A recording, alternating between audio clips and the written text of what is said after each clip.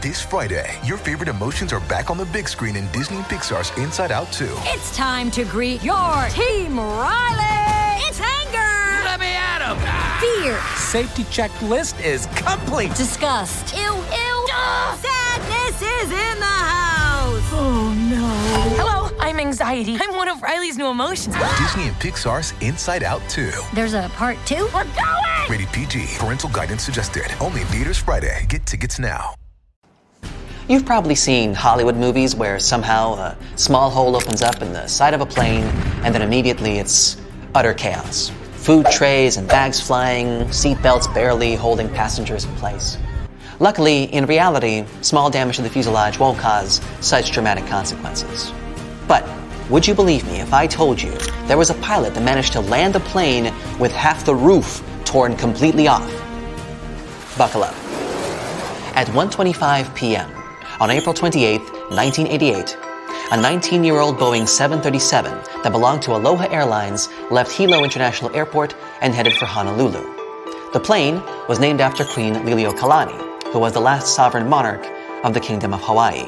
On that day, the aircraft already had 3 short flights from Honolulu to Hilo, Maui, and Kauai. Apologies to the people of Hawaii for any mispronounced names. Anyway, all the trips were regular and uneventful. The weather was calm, and it seemed like nothing could go wrong. The captain was experienced pilot Robert Schornsteimer, 44 years old, who had 6,700 flight hours in the Boeing 737. The first officer was Madeline Tompkins, 36 years old, who had flown more than 3,500 hours in the very same Boeing model. Early in the morning, still in Honolulu, the first officer had conducted the regular pre-flight inspection and announced that the plane was ready for the flight. At 11 a.m., the plane left Honolulu and headed for Maui and then to Hilo. When the plane arrived at the destination, the pilots didn't leave the cockpit or inspect the aircraft from the outside. After all, it wasn't a requirement, so they didn't have to. Following schedule, the plane started the last leg on the routine round trip at 1:25 p.m. There were 95 people on board the aircraft, 89 passengers, 2 pilots, 3 flight attendants, and an FAA traffic controller who stayed in the observer seat in the cockpit. After a normal takeoff and ascent, the plane got to the usual cruising altitude of 24,000 feet, and then, at about 1:48 p.m., 26 miles away from Kahului, Another day is here, and you're ready for it. What to wear? Check. Breakfast, lunch, and dinner? Check. Planning for what's next and how to save for it? That's where Bank of America can help. For your financial to-dos, Bank of America has experts ready to help get you closer to your goals. Get started at one of our local financial centers or 24/7 in our mobile banking app. Find a location near you at bankofamerica.com/talktous. What would you like the power to do? Mobile banking requires downloading the app and is only available for select devices. Message and data rates may apply. Bank of America N.A., member FDIC. the unexpected happened. Those who were in the cockpit heard a loud whooshing sound and then a crack, followed by the deafening sound of wind seconds later. Apparently, a small part of the roof on the left side tore loose, which led to the explosive decompression of the plane. But the worst thing was that the decompression caused a ripple effect, which led to a huge section of the airplane's roof to tear off completely. The length of the missing part was 18.5 feet long. It was all part of the aircraft's skin that covered the plane from the cockpit back to the forewing area. At first, the pilots didn't realize what had happened. The first officer, who was in control of the aircraft at that moment, felt her head jerk backward, and she noticed debris and gray pieces of insulation flying chaotically around the cockpit. When the captain turned his head, he saw that the cockpit door had disappeared, and instead of the first-class ceiling, he was staring at a clear blue sky. The plane started to roll from side to side, and it was becoming increasingly harder to control. Everybody who was in the cockpit immediately put on their oxygen masks, and the captain took over the aircraft. He prodded the speed brakes into action and began an emergency descent towards the nearest airport, which was on Maui Island. Luckily, all the passengers were in their seats at the moment when the accident happened, and since the seatbelt sight was still on, everyone had their seatbelts fastened. However, all 3 flight attendants were standing along the aircraft aisle. The one who was the closest to the front of the plane was swept out through the hole in the roof. The other 2 were thrown to the floor by a forceful jerk. But while one of them hit her head really hard and lost consciousness, the other one started to crawl along the aisle in an attempt to help passengers and calm them down. At that same time, the pilots were trying to contact air traffic control and signal an emergency. To make matters worse, they couldn't hear each other and had to use gestures to communicate. They also didn't know whether the radio worked and whether they had managed to deliver their message. The flight controls were sluggish and loose, and the captain was struggling to control the plane. The first officer, right by his side, dealing with communication and assisting the captain. It turned out that the controller hadn't been receiving the crew's messages until the aircraft descended to the altitude of 14,000 feet.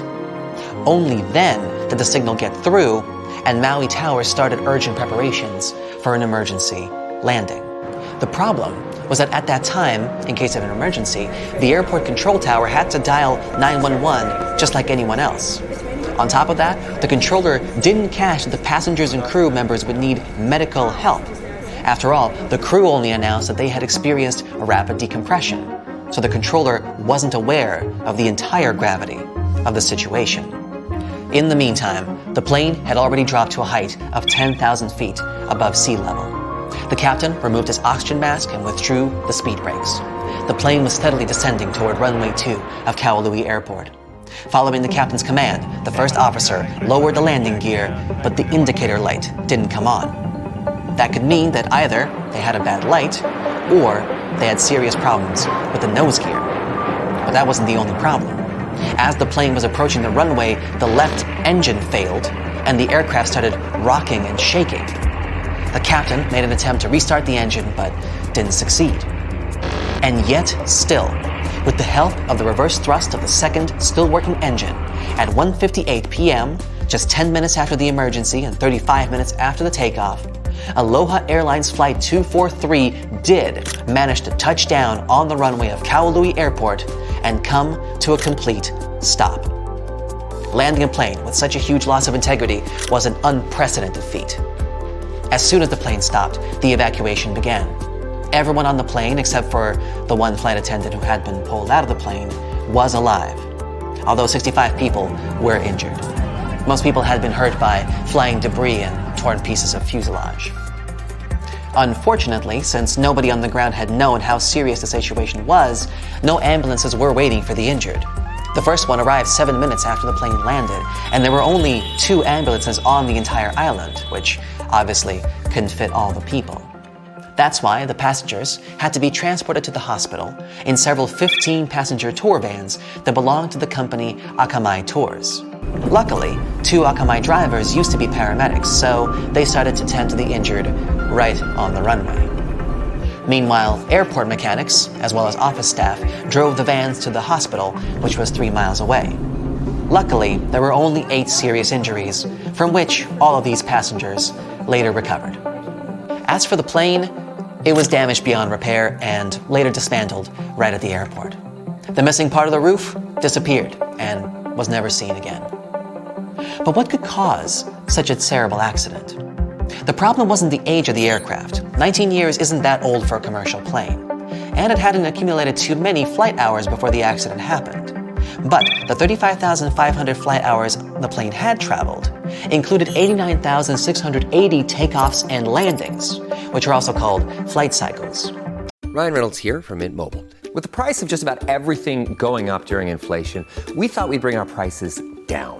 So to help us, we brought in a reverse auctioneer, which is apparently a thing. Mint Mobile Unlimited Premium Wireless. How to get 30, 30, bit to get 30, bit to get 20, 20, 20, bit to get 20, 20, bit to get 15, 15, 15, 15, just $15 a month?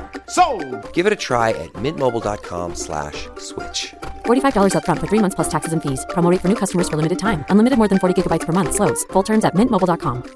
The reason for such a huge number was that the plane performed mostly short domestic flights between the islands. And this number exceeded the number of flight cycles the plane was designed for twice over. Besides, the plane traveled in a salty and humid environment, which also added to the wear and tear. Interestingly, during one interview that followed the accident, passenger Gail Yamamoto remembered that she had spotted a crack in the fuselage when she was boarding. Unfortunately, she was the only one who had seen the damage, and the woman hadn't thought that the crack was important enough to inform the crew. It's important to stress that these kinds of accidents are extremely rare these days. According to Harvard University, given all the steps and measures major airlines and airports take to ensure safety, the odds of you being in an airplane accident is roughly 1 in 1.2 million. That's a 0.000083% chance. I don't know about you, but I like those odds.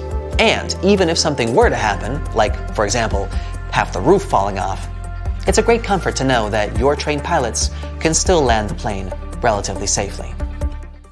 That's it for today. So hey, if you pacified your curiosity, then give the video a like and share it with your friends. Or if you want more, just click on these videos and stay on the bright side.